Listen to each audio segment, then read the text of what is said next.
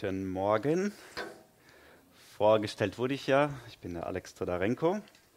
Und Dom hat schon gesagt, heute geht es um den Heiligen Geist. Und wir wollen mal direkt starten. Und zwar erstmal, bevor wir auf den Heiligen Geist kommen, mit Gott, mit unserem Gott. Ihr kennt alle den Begriff Dreieinigkeit oder Trinität, der dreieinige Gott. Dieser Begriff, der steht so eigentlich gar nicht in der Bibel. Also es ist gar kein biblischer Begriff. Ich hoffe, das wusstet ihr. Und trotzdem hilft uns dieser Begriff, etwas zu verstehen, etwas zu verdeutlichen.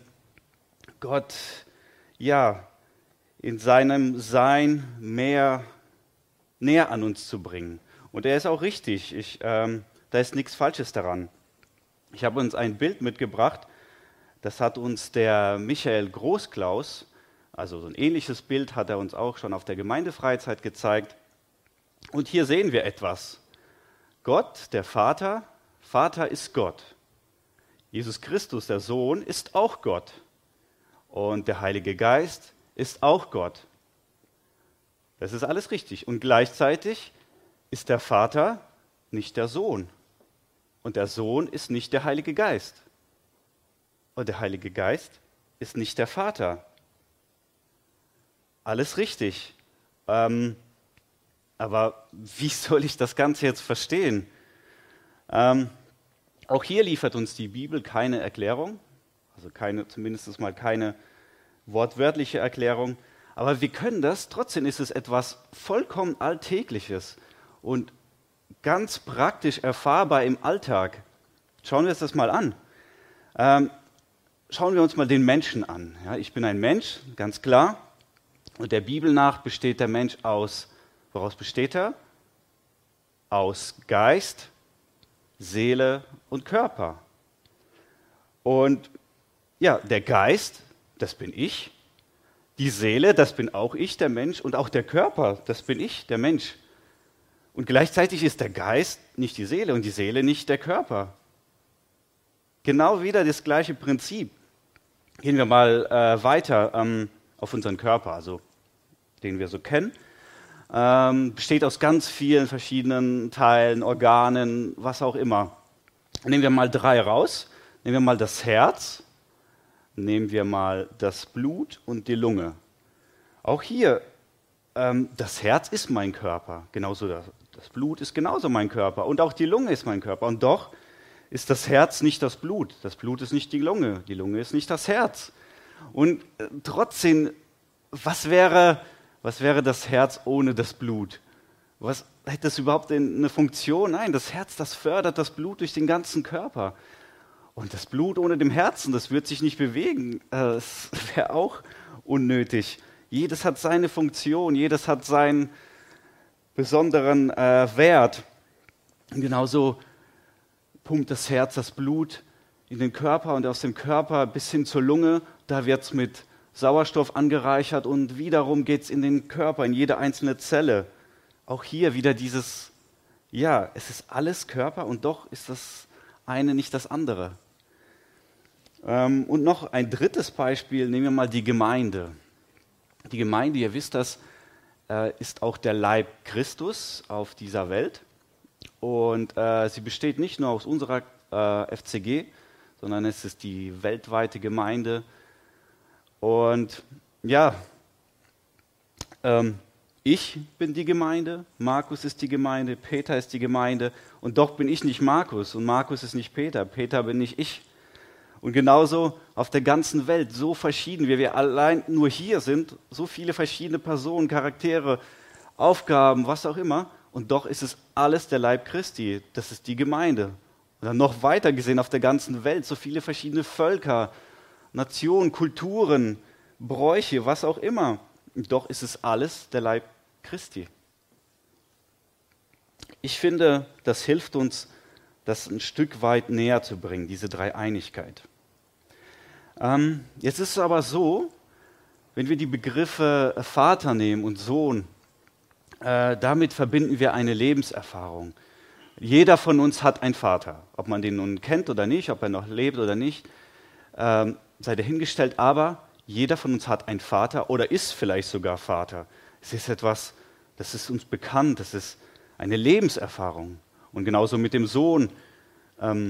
Entweder bist du der Sohn oder die Tochter von jemandem oder du hast vielleicht einen Sohn und eine Tochter. Auch das ist sehr greifbar, sehr real, etwas, wie gesagt, eine Erfahrung. Aber was ist mit dem Heiligen Geist? Dieser Begriff ist sehr abstrakt, also das bedeutet nicht erfahrbar, nicht erlebbar. Also was verbinde ich denn damit? Und heute habe ich etwas für euch vorbereitet. Ich möchte euch eine Heiliger Geist-Erfahrung geben. Deswegen dürft ihr jetzt, wenn ihr könnt und möchtet, mal aufstehen.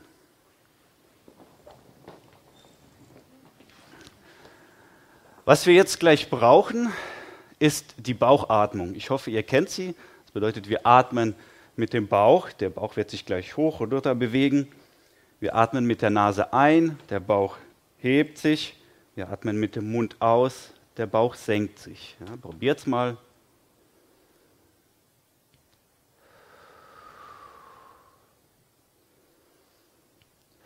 Ganz einfach. Wenn ihr wollt, könnt ihr auch dazu gleich noch die Augen schließen, müsst es aber nicht, was euch lieber ist. Okay, wir atmen ein und halten das Ganze ein bisschen. Atmen aus. Halten das. Ja, atmen ein. Kurz halten. Ausatmen.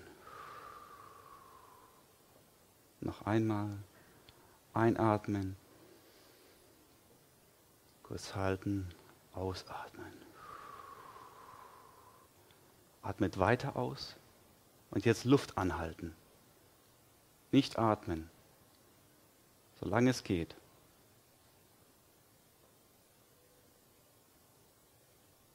Immer noch Luft anhalten, nicht einatmen.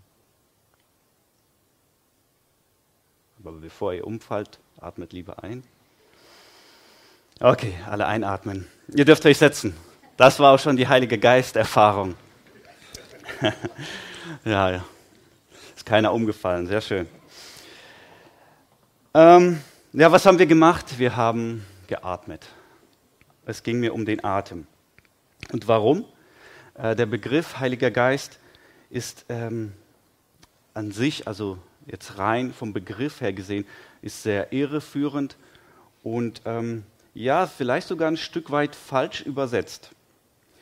Zu dem Ganzen durfte ich durch den Vortrag von Dr. Siegfried Zimmer mit dem Titel Was wir aus dem Alten Testament über den Heiligen Geist lernen können, einiges lernen und möchte es euch auch heute ein bisschen weitergeben. Also, der Begriff Heiliger Geist kommt aus dem Englischen vom Holy Ghost und da passiert jetzt schon das erste große Übersetzungsproblem, denn das Ganze ist abgeleitet vom lateinischen Spiritus. Ne? Und da ist ein großer Fehler passiert, oder was heißt ein großer Fehler? Da verliert sich ganz viel von dem Erfahrbaren, Erlebbaren, was hinter diesem Wort eigentlich steckt. Es geht weiter aus dem Lateinischen zurück aufs Griechische und Hebräische. Im Griechischen ist es der Begriff Pneuma. Und jetzt an die Mediziner unter uns, wofür steht oder wo wird dieser Begriff Pneumo gebraucht? Die Lunge, genau. Es gibt da verschiedene Krankheitsbilder wie den Pneumothorax und so weiter. Es ist immer ein Begriff bezogen auf die Lunge, auf das Atmen. Und jetzt wiederum im Hebräischen, kennt da jemand den Begriff, den entsprechenden? Ruach, sehr gut. Dieser Begriff, wir müssen wissen, das ist jetzt schon etwas länger her, bei meiner letzten Predigt, es ging um die Furcht des Herrn, die Furcht Gottes, dass die hebräische Sprache und das hebräische Denken somit eine sehr erfahrungsbezogene, erlebbare Sprache ist.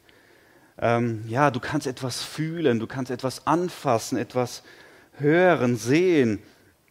Und zumindest zu der Zeit Jesu war die hebräische Sprache insofern, da gab es keine abstrakten Begriffe wie Zeit, Raum, Wissenschaft. Ja, was ist denn Zeit? Ja gut, vielleicht kann ich es anders beschreiben. Ja gut, das ist das, wenn die Sonne im Osten aufgeht und im Westen untergeht. Ja, also überhaupt Zeit, nicht greifbar, oder Raum, Wissenschaft, was ist es denn? Ja, ich beobachte oder höre etwas und mache mir Gedanken dazu. Natürlich heute in Israel, klar, also die kennen diese Begriffe genauso gut wie wir, aber zumindest nicht in der damaligen hebräischen Sprach- und Denkverständnis.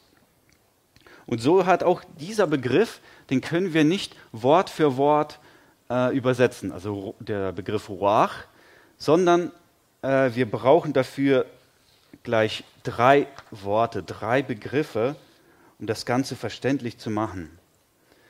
Der erste Begriff ist der Atem, das, was wir gemacht haben. Der zweite Begriff ist der Wind. Jeder kennt von uns den Wind. Und der dritte Begriff, das ist Kraft, Energie oder ja vielmehr Lebensenergie.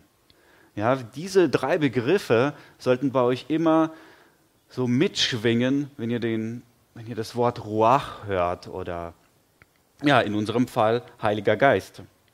Wir wollen uns mal ein bisschen das Ganze anschauen und fangen mal mit dem Atem an.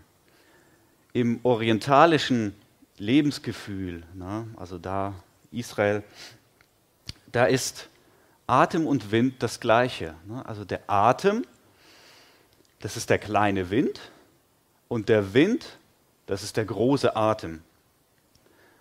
Aber was ist nun das Gleiche bei Atem und Wind?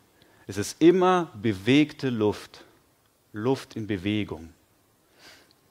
Und wie wichtig bewegte Luft für dich und für mich ist, das weiß, glaube ich, jeder. Schauen wir das mal an. Luft ist überall. Also es gibt nichts, wo keine Luft ist. Klar, man kann es künstlich schon, man kann ein Vakuum herstellen, aber nur unter größten Anstrengungen und normalerweise ist überall Luft da. Man kann sie auch nicht vertreiben. Warum sollte man auch Luft vertreiben? Sie ist nicht greifbar. Ich kann Luft nicht greifen. Sie ist unsichtbar. Ich sehe nicht da. Ja, im Grunde ein Nichts, aber doch von welch großer Bedeutung. Wir haben alle die Luft mal kurz angehalten, nur ganz kurz. Und haben schon gemerkt, oh, ich brauche Luft. Weißt du, was das größte Bedürfnis des Menschen ist? Klar, es geht um die Luft. Was werde ich wohl sagen? Es ist die Luft. Ja, es ist nicht das Essen, es ist nicht das Trinken und auch nicht das Schlafen. Das kann man alles aufschieben. Ich kann längere Zeit nicht schlafen, ich kann locker 30 Tage nichts essen, ich kann auch mehrere Tage nichts trinken. Aber wie lang kannst du nicht atmen? Wenn du gut bist, vielleicht 3 Minuten, wenn es hochkommt. Ansonsten noch schneller. Und wir können auch nichts dazu beitragen zum Atmen oder zur Luft. Also beim Essen, da bereiten wir es zu, da müssen wir es einkaufen. Und beim Schlafen, da brauche ich ein Bett und leg mich hin. Genauso beim Trinken, ich brauche das Getränk, das Wasser. Aber beim Atmen, da trage ich gar nichts dazu bei. Ich atme einfach nur. Und im Hebräischen ist der Mensch nie autark. Also autark bedeutet, er ist nicht unabhängig, er ist nicht selbstständig. Das ist auch ganz schön mit der Sprache. Da gibt es so Bilder für die hebräische Sprache im Gegensatz zur griechischen Sprache. Und Sprache ist ja auch oft das Denken. Im Hebräischen ist zum Beispiel, ist man wie eine Wüste, leer, trostlos und da ist nichts. Und alles, was du hast, das kommt allein von Gott. Und so auch das Denken. Und im Griechischen im Gegensatz, was ganz stark unser Denken ist, da ist man eher Wein, ja, reich, voller Fülle aus sich selbst. Da kommt alles wunderbare Aussicht. Und deswegen ist es so schön zu sehen, dass der Mensch im höchsten Maße abhängig ist von der Luft. Das spiegelt voll dieses Denken wider. Wenn du nicht atmest, lebst du nicht. Außerdem ist jeder Atemzug eine Vertrauensübung. Also ganz ehrlich, machst du dir jemals Gedanken übers Atmen? Kommt ganz, ganz selten vor und dann hört es auch schnell wieder auf. Wir sind es so gewohnt, wir vertrauen dem Ganzen so sehr, dass wir uns nie Gedanken darüber machen oder nie daran zweifeln, ob ich jetzt atmen sollte oder nicht. Es ist die wichtigste Vertrauensübung, die du dein ganzes Leben lang machst. Und stell dir jetzt mal vor, du würdest Gott genauso vertrauen, wie du der Luft oder der Atmung vertraust. Das wäre angemessen. Gott ist mit dem Leben so eng verbunden, wie unsere Atemluft mit dem Leben, wie die Atemluft mit dem Leben für uns. Vielleicht werden dir jetzt auch folgende Verse, die ich gleich zeige, etwas verständlicher oder vielmehr, vielleicht nicht wirklich verständlich, aber deinem Herzen etwas näher, etwas greifbarer, erlebbarer. Der erste Vers ist da bildete Gott, der Herr, den Menschen, Staub von der Erde, und blies den Odem des Lebens, Ruach, in seine Nase. Und so wurde der Mensch eine lebendige Seele. Das steht in 1. Mose 2, Vers 7. Und dann lesen wir im Neuen Testament etwas Ähnliches.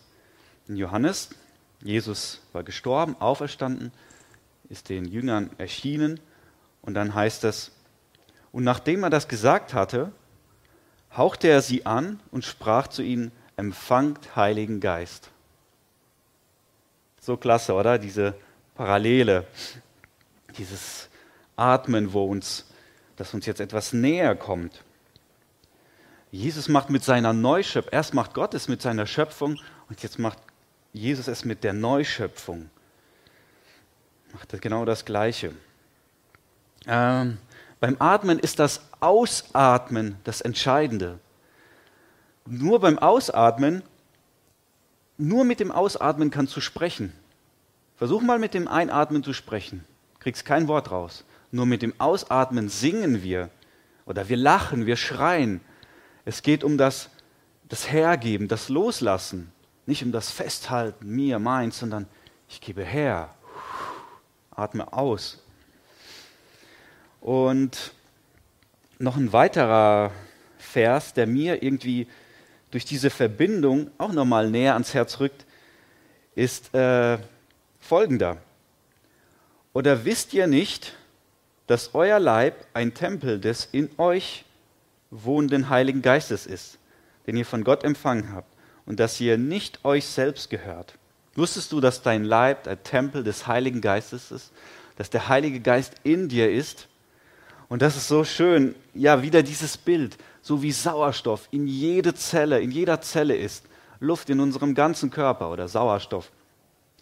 So ist der Heilige Geist in uns. Also ich finde das bewundernswert. Und will ich damit sagen, dass der Heilige Geist Luft ist? Nein, will ich nicht. Ich sage ja auch nicht, dass der Vater mein Vater Juri ist.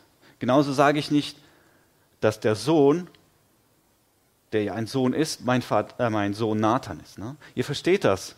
Wir haben diese Lebenserfahrung. Genauso Luft. Ja, Heiliger Geist, da verbirgt sich Atmen und Luft.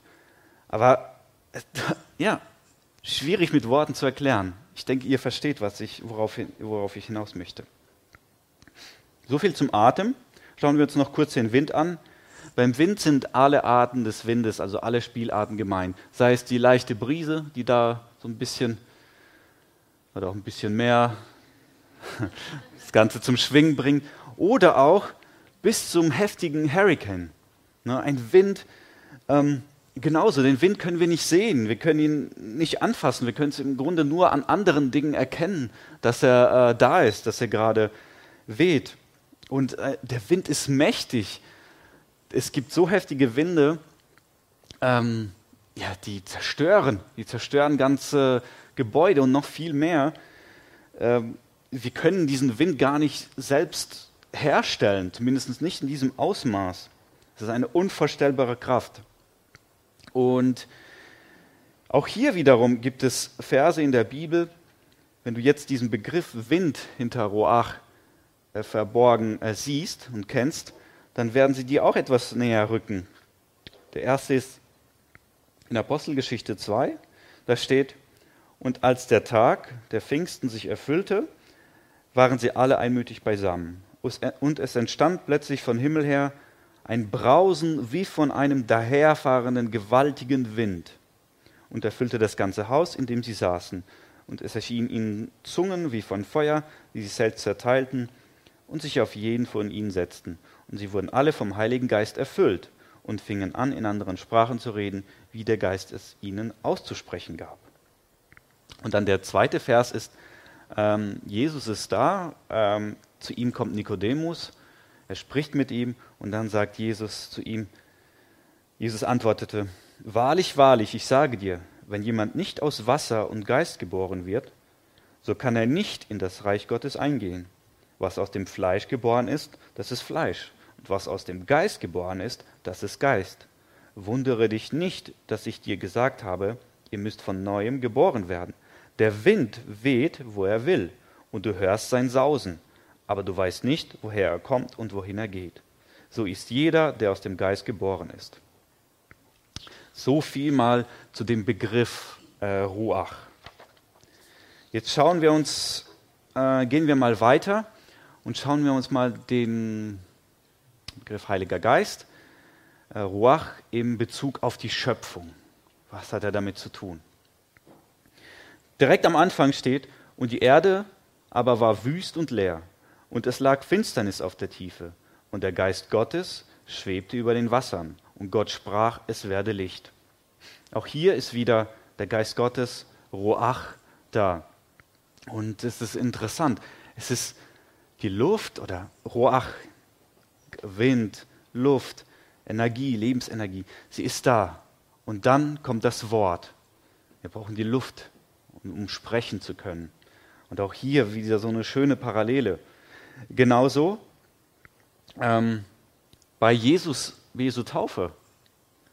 Da heißt es: Und sogleich, als er aus dem Wasser stieg, sah er den Himmel zerrissen und den Geist wie eine Taube auf ihn herabsteigen. Und die Stimme ertönte aus dem Himmel: Du bist mein geliebter Sohn, an dem ich wohlgefallen habe. Auch wieder so diese Parallele zu dem Schöpfungstext. Der Heilige Geist kommt auf Jesus in Form einer Taube. Und dann kommt das Wort Gottes. Du bist mein geliebter Sohn, an dem ich wohlgefallen habe. Übrigens nur so nebenbei. Wisst ihr, warum es eigentlich eine Taube war? Der Heilige Geist. Wir sprechen doch hier die ganze Zeit von Atem, Wind. Fand ich selbst sehr interessant.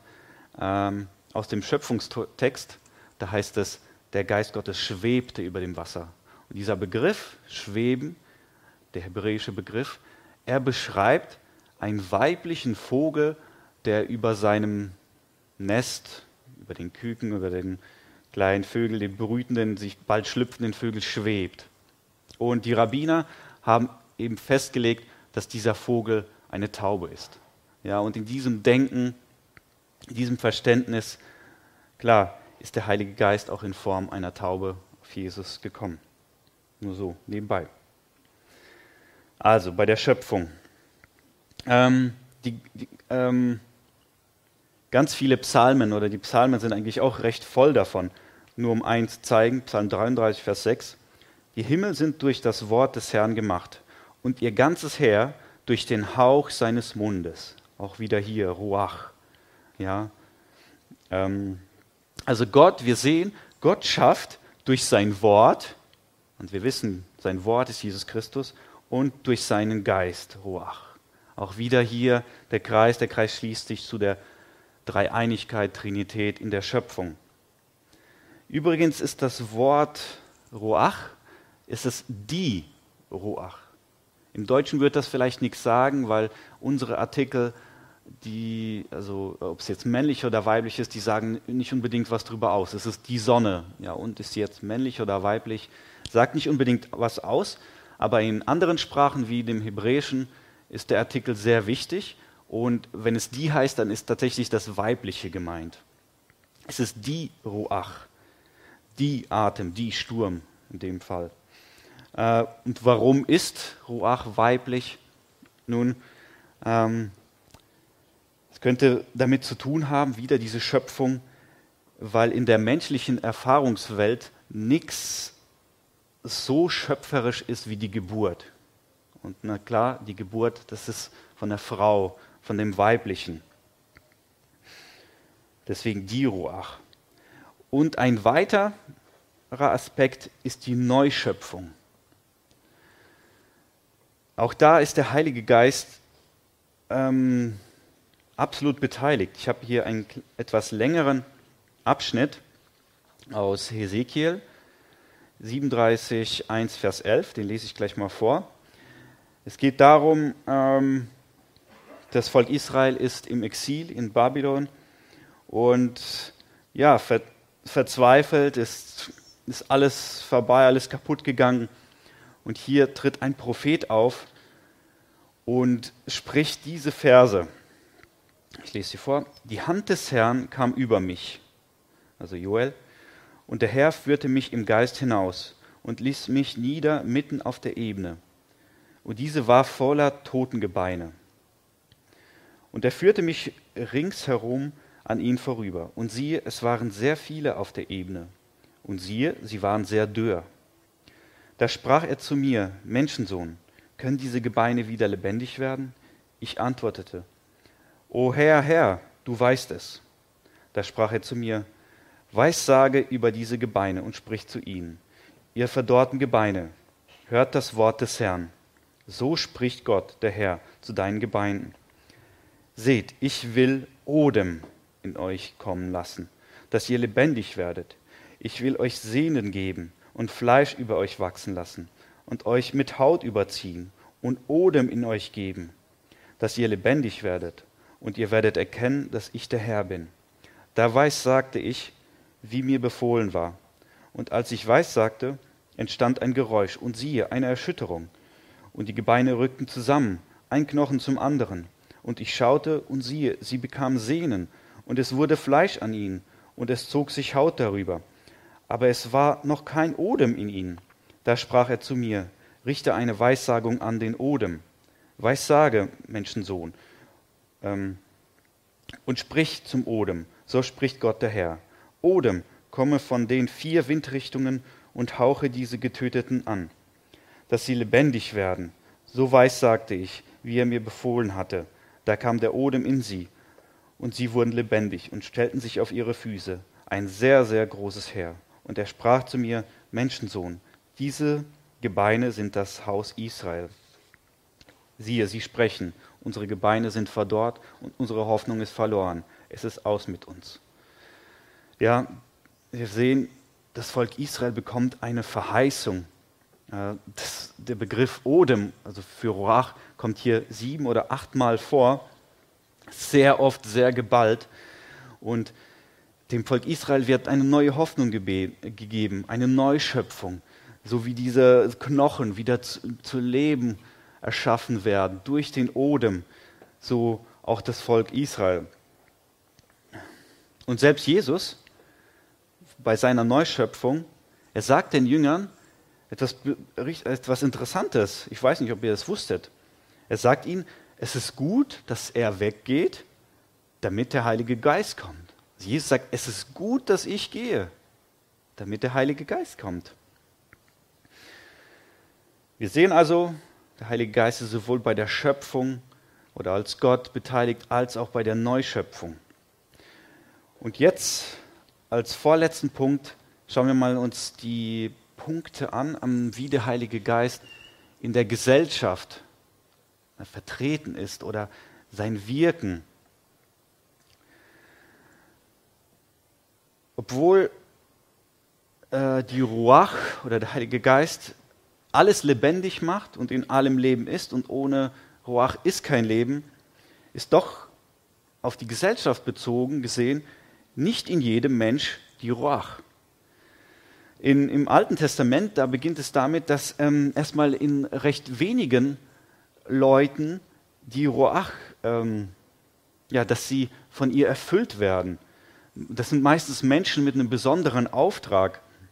Es beginnt zum Beispiel mit den früheren Propheten. Sind die Richter, das ist Elia, Elisha. Ja, und selbst da gab es Prophetengruppen. Und die Ruach, sie packte sie.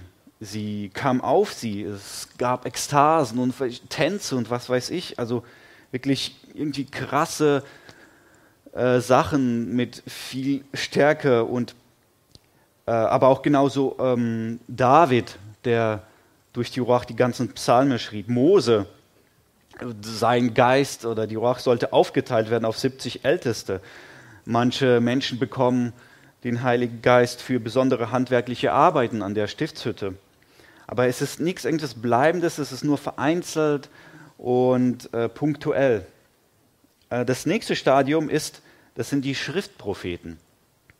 Schriftpropheten, die wir in der Bibel auch finden, so wie Amos, einer der ersten, Hosea, Micha, Jesaja.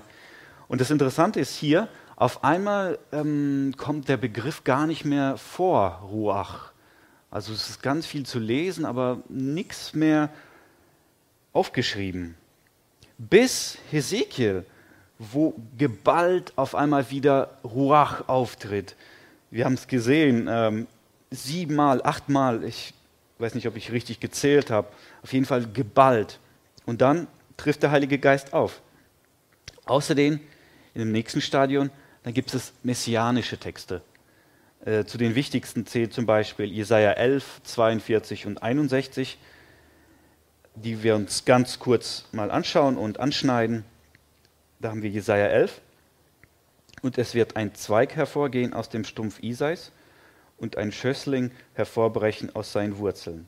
Und auf ihm wird ruhen der Geist des Herrn, der Geist der Wahrheit, der Weisheit und des Verstandes, der Geist des Rats und der Kraft, der Geist der Erkenntnis und der Furcht des Herrn. Zum ersten Mal heißt es hier, dass der Geist des Herrn auf jemanden ruhen wird. Sonst wurde jemand gepackt, er hatte es irgendwie für besondere Aufgaben, den Geist. Aber jetzt wird der Geist des Herrn auf jemanden ruhen. Und zwar nicht nur phasenweise, sondern eine Dauerverbindung, etwas Dauerhaftes. Dann der nächste Teil sagt es genauso, Jesaja 42, da heißt es, siehe, das ist mein Knecht, den ich erhalte, mein Auserwählter, an dem meine Seele wohlgefallen hat. Ich habe meinen Geist auf ihn gelegt. Er wird das Recht zu den Heiden hinaustragen. Jesaja 42. Und der dritte Text, Jesaja 61. Der Geist des Herrn, des Herrschers, ist auf mir, weil der Herr mich gesalbt hat, den Armen frohe Botschaft zu verkünden.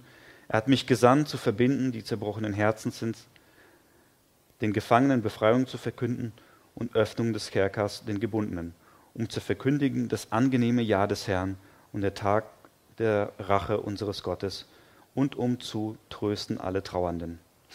Das habt ihr bestimmt mal gehört. Das ist diesen Text sagt Jesus auch, als er einmal am Anfang seiner missionarischen Tätigkeit oder seiner Tätigkeit als der Messias in Nazareth auftritt. Jetzt gibt es aber noch ein weiteres Stadium vom Heiligen Geist, das nochmal besonders ist. Und im Grunde wird es hier nochmal besonders erwähnt, gesagt, aber trotzdem ist es nicht unbedingt was Neues. Und da steht in Joel 3, 1-2, und nach diesem wird es geschehen, dass ich meinen Geist ausgieße über alles Fleisch, und eure Söhne und eure Töchter werden Weissagen, eure Ältesten werden Träume haben, eure jungen Männer werden Gesichter sehen, und auch über die Knechte und über die Mägde will ich in jenen Tagen meinen Geist ausgießen. Diese Verheißung, die da bei dem Prophet Joel gegeben wird, die ist eingetroffen. Sowohl die missionarische, ja, das auf dem, nicht die missionarische, sondern sowohl das über den Messias, dass der Heilige Geist auf ihm bleiben wird. Wir finden es bei seiner Taufe, 1. Johannes 1, Vers 32. Und Johannes der Täufer, bezeugte und sprach, Ich sah den Geist wie eine Taube vom Himmel herabsteigen und er blieb auf ihm. Ja, diese Verheißung ist erfüllt auf Jesus. Und dann noch weiter, und ich kannte ihn nicht, aber der mich sandte, mit Wasser zu taufen, der sprach zu mir, der, auf den du den Geist herabsteigen und auf ihm bleiben siehst, der ist, der mit Heiligem Geist tauft. Oh, hier kommt wieder was Neues. Wusstest du, dass die Botschaft von Johannes dem Täufer auch ganz stark die war, also nicht nur, aber ganz stark, dass er sagte, der Messias wird mit Heiligem Geist taufen? Jetzt mal eine Frage an dich. Wo hat Jesus seine Lebzeit mit Heiligem Geist getauft? Es ist insofern spannend, dass es nirgends vorkommt in seiner Zeit, also auf der Erde als Mensch. Und er hat nicht mal mit Wasser getauft. Es gibt einen kurzen Abschnitt, wo es heißt, seine Jünger tauften mit Wasser. Aber dann, Jesus wird gekreuzigt, er stirbt, er ist auferstanden, er begegnet seinen Jüngern und dann kommt diese Verheißung, dass Jesus mit dem Heiligen Geist taufen wird. Das spricht er selbst.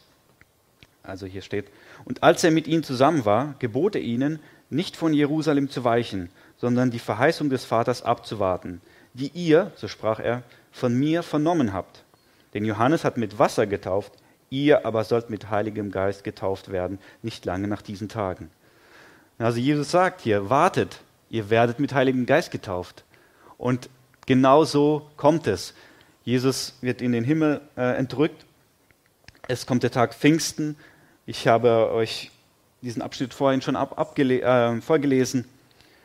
Und die Jünger, Menschen werden mit Heiligem Geist getauft.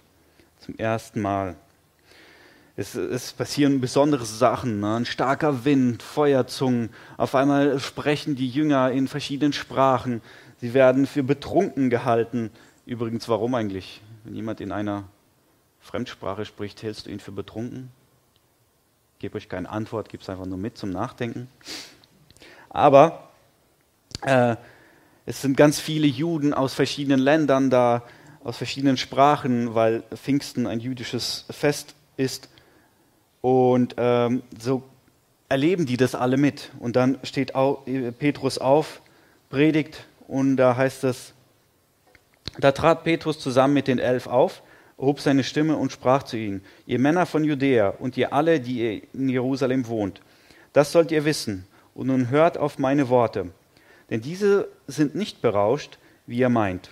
Es ist ja erst die 3. Stunde des Tages, sondern dies ist es, was durch den Propheten Joel gesagt worden ist. Und es wird geschehen in den letzten Tagen, spricht Gott, da werde ich ausgießen von meinem Geist auf alles Fleisch. Und eure Söhne und eure Töchter werden Weissagen. Und eure jungen Männer werden Gesichter sehen, und eure Ältesten werden Träume haben. Ja, auch über meine Knechte und über meine Mägde werde ich in jenen Tagen von meinem Geist ausgießen, und sie werden Weissagen. Wir kennen diesen Text, es wurde in Joel vorausgesagt, die Verheißung, und jetzt ist sie da. Die Ruach, der Heilige Geist, wird über alles Fleisch ausgegossen. Und spannend ist, dass hier verschiedene Gruppen genannt werden. Söhne und Töchter. Ja, also über beide Geschlechter, Männer und Frauen. Alte und Junge. Auch hier spielt die Altersgruppen spielen auch keine Rolle. Knechte und Mägde. Das heißt, auch die Gesellschaftsgruppen, aus welcher Gesellschaft, aus welchem Rang oder wie auch immer du kommst, auch hier spielt das keine Rolle. Ein passender Vers dazu, der steht jetzt, den habe ich nicht für euch zum Mitlesen, ihr dürft nochmal mithören, steht in Galater 3, Vers 27 bis 28. Denn ihr alle, die ihr in Christus hinein getauft seid, ihr habt Christus angezogen. Da ist weder Jude noch Grieche. Also selbst es zählt nicht mehr, das Volk Gottes, das die Bündnisse hat, oder die Griechen, die Heiden. Also Griech steht hier für Heide. Da ist weder Knecht noch Freier. Auch wieder hier, keine Gesellschaftsgruppe. Da ist weder Mann noch Frau, denn ihr seid alle einer in Christus Jesus. So wie der Heilige Geist, es gibt auch da keine Lenkungsgruppe, also keine Anführer, die sich irgendwie herausstellen. Es werden nur Gruppen genannt, keine einzelnen Stars. Der Heilige Geist kommt so vollkommen über alles Fleisch. So, jetzt zum Schluss. Die Verheißung, dass der Heilige Geist kommt, die ist erfüllt, wie wir sehen, schon seit über 2000 Jahren. Aber jetzt geht es um dich, jetzt wird es persönlich. Ist der Heilige Geist auch bei dir schon angekommen? Was will ich damit sagen? Spielt der Heilige Geist oder die Ruach in deinem Leben eine Rolle? Die Frage, die ich hier noch weiter stellen will, die du mit dir verbinden darfst, die du dir selbst stellen darfst, ist der Heilige Geist eine Kraft oder eine Person für dich? Warum? Warum diese Frage? Nun, es wird mit dir etwas machen. Du wirst anders mit dem Heiligen Geist umgehen, wenn du diese Frage für dich, je nachdem, wie du diese Frage für dich beantwortest. Es wird etwas in deinem Herzen machen. Schauen wir mal uns eine Kraft an. Eine Kraft wie die Erdanziehungskraft oder die Muskelkraft, was auch immer. Die kannst du irgendwie nutzen oder auch nicht nutzen. Du hast vielleicht die Wahl oder auch nicht. Sie ist klar, sie funktioniert nach bestimmten Prinzipien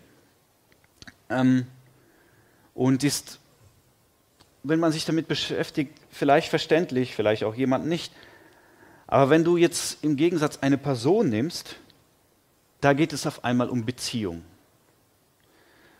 Und bei einer Beziehung, stell dir mal vor, ich weiß nicht, vielleicht hast du einen Partner oder du hast einen Freund, eine Freundin oder du hast Beziehungen zu anderen Kollegen, zu Menschen. In irgendeiner Beziehung bist du mit Sicherheit. Da geht es dann darum, auf einmal jemanden kennenzulernen und mit jemandem zu reden, mit dieser Person. Gefühle vielleicht zu teilen, das Herz zu teilen. Und es ist so dynamisch, so.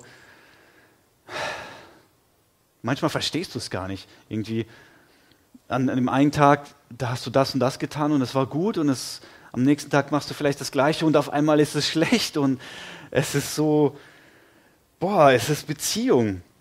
Es ist nie gleich und doch manchmal schon. Und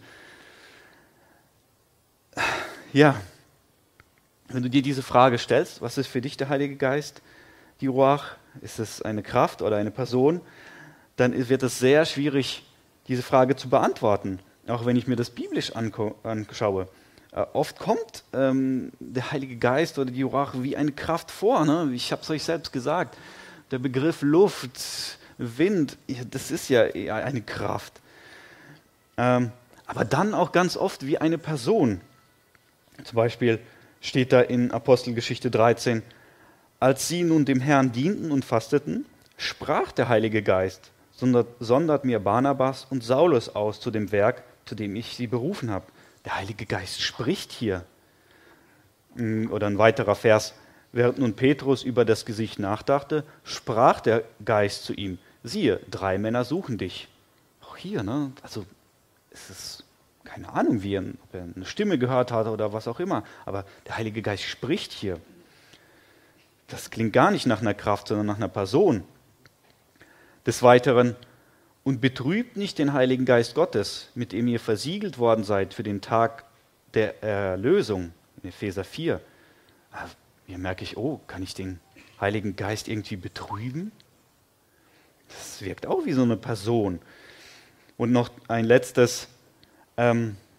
Vers. Petrus aber sprach, Ananias, warum hat der Satan dein Herz erfüllt, sodass du den Heiligen Geist belogen hast und von dem Erlös des Gutes etwas für dich auf die Seite geschafft hast?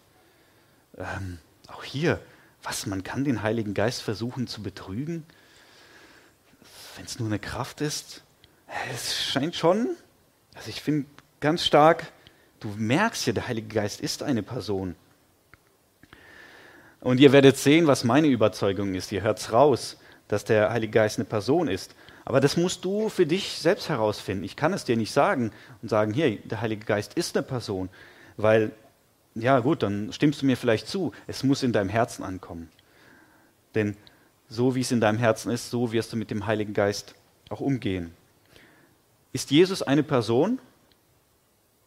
Ja, Jesus ist eine Person, das stimmt. Aber ist Jesus auch das Wort Gottes? Ja, Jesus ist das Wort Gottes. Auch hier klingt es so ein bisschen an, ne? Wie mit dem Heiligen Geist und Jesus. Ich hoffe, ihr versteht meinen Punkt. Es gäbe noch so viel über den Heiligen Geist zu sagen. Und dann wusstest du zum Beispiel, nur mal ein paar Punkte, vielleicht wird es bei dir ein Interesse wecken und du fängst an, in deiner Bibel zu lesen, den Heiligen Geist zu suchen. Wusstest du nämlich zum Beispiel, dass du mit dem Heiligen Geist erfüllt werden kannst? Ne? Also nicht nur den haben, sondern erfüllt ein etwas mehr. Suche euch mal das in der Bibel. Oder dass der Heilige Geist eine Art Anzahlung ist, der erste Teil unseres Erbes. Was ist dann der zweite? Find's heraus. Dass es Geistesgaben gibt, hast du bestimmt mal gehört, auch sehr spannend. Dass der Geist Gottes ein Siegel ist, das du schon aufgedrückt bekommen hast, wenn du denn den Heiligen Geist hast. Dass er unser Wesen vollkommen umgestaltet. Dass es Früchte des Heiligen Geistes gibt und dass der Heilige Geist auch unter anderem ein Schwert ist. Und so, da gibt es so vieles. Ich möchte damit enden, dass ich dir sage, du hast den Heiligen Geist. Und aus meiner eigenen Erfahrung, ich habe den Heiligen Geist. Aber für mich war es eine ganze Zeit lang meines christlichen Lebens, hat er keine Rolle gespielt. Und vielleicht kannst du das ein bisschen vergleichen wie mit einer Beziehung zu deiner Frau, deinem Mann oder zu wem auch immer. Du kannst verheiratet sein und du kannst einfach nebenher leben. Den Status hast du des Verheiratetseins. Der bleibt. Aber du kannst einfach nur nebenher leben. Oder du kannst eine Beziehung leben. Eine Beziehung, in der es darum geht, etwas zu teilen, wo man gemeinsam etwas schafft. Eine Beziehung, die dynamisch ist. Du wirst diese Person mehr kennenlernen wollen und auch immer mehr und tiefer kennenlernen können. Und so ist meine Frage, wie steht es mit dir und dem Heiligen Geist? Hast du ihn und lebst in einer Beziehung mit ihm, weil es eine Person ist? Oder ist es nur ein Begriff, ein christlicher Begriff, den du kennst und auch so stehen lässt? Amen. Ja, ich lade euch ein, mit mir aufzustehen zum Gebet. Vater, wir danken dir. Wir danken dir, dass du deine Verheißung erfüllt hast. Dass du deinen Sohn gesandt hast. Dass du, Jesus Christus, uns den Heiligen Geist gegeben hast. Dass er auf uns ist. Dass er in uns allen ist, die wir deine Gemeinde, dein Leib hier auf der Welt sind. Mit deinem Geist in uns. Und dass du wirkst. Dass du wunderbar bist. Dass wir dich, Heiliger Geist, immer mehr kennenlernen dürfen. Lieben dürfen. Dich erfahren können und staunen können. Danken dir, dass du da Großes vollbringst. Danke, Vater. Amen.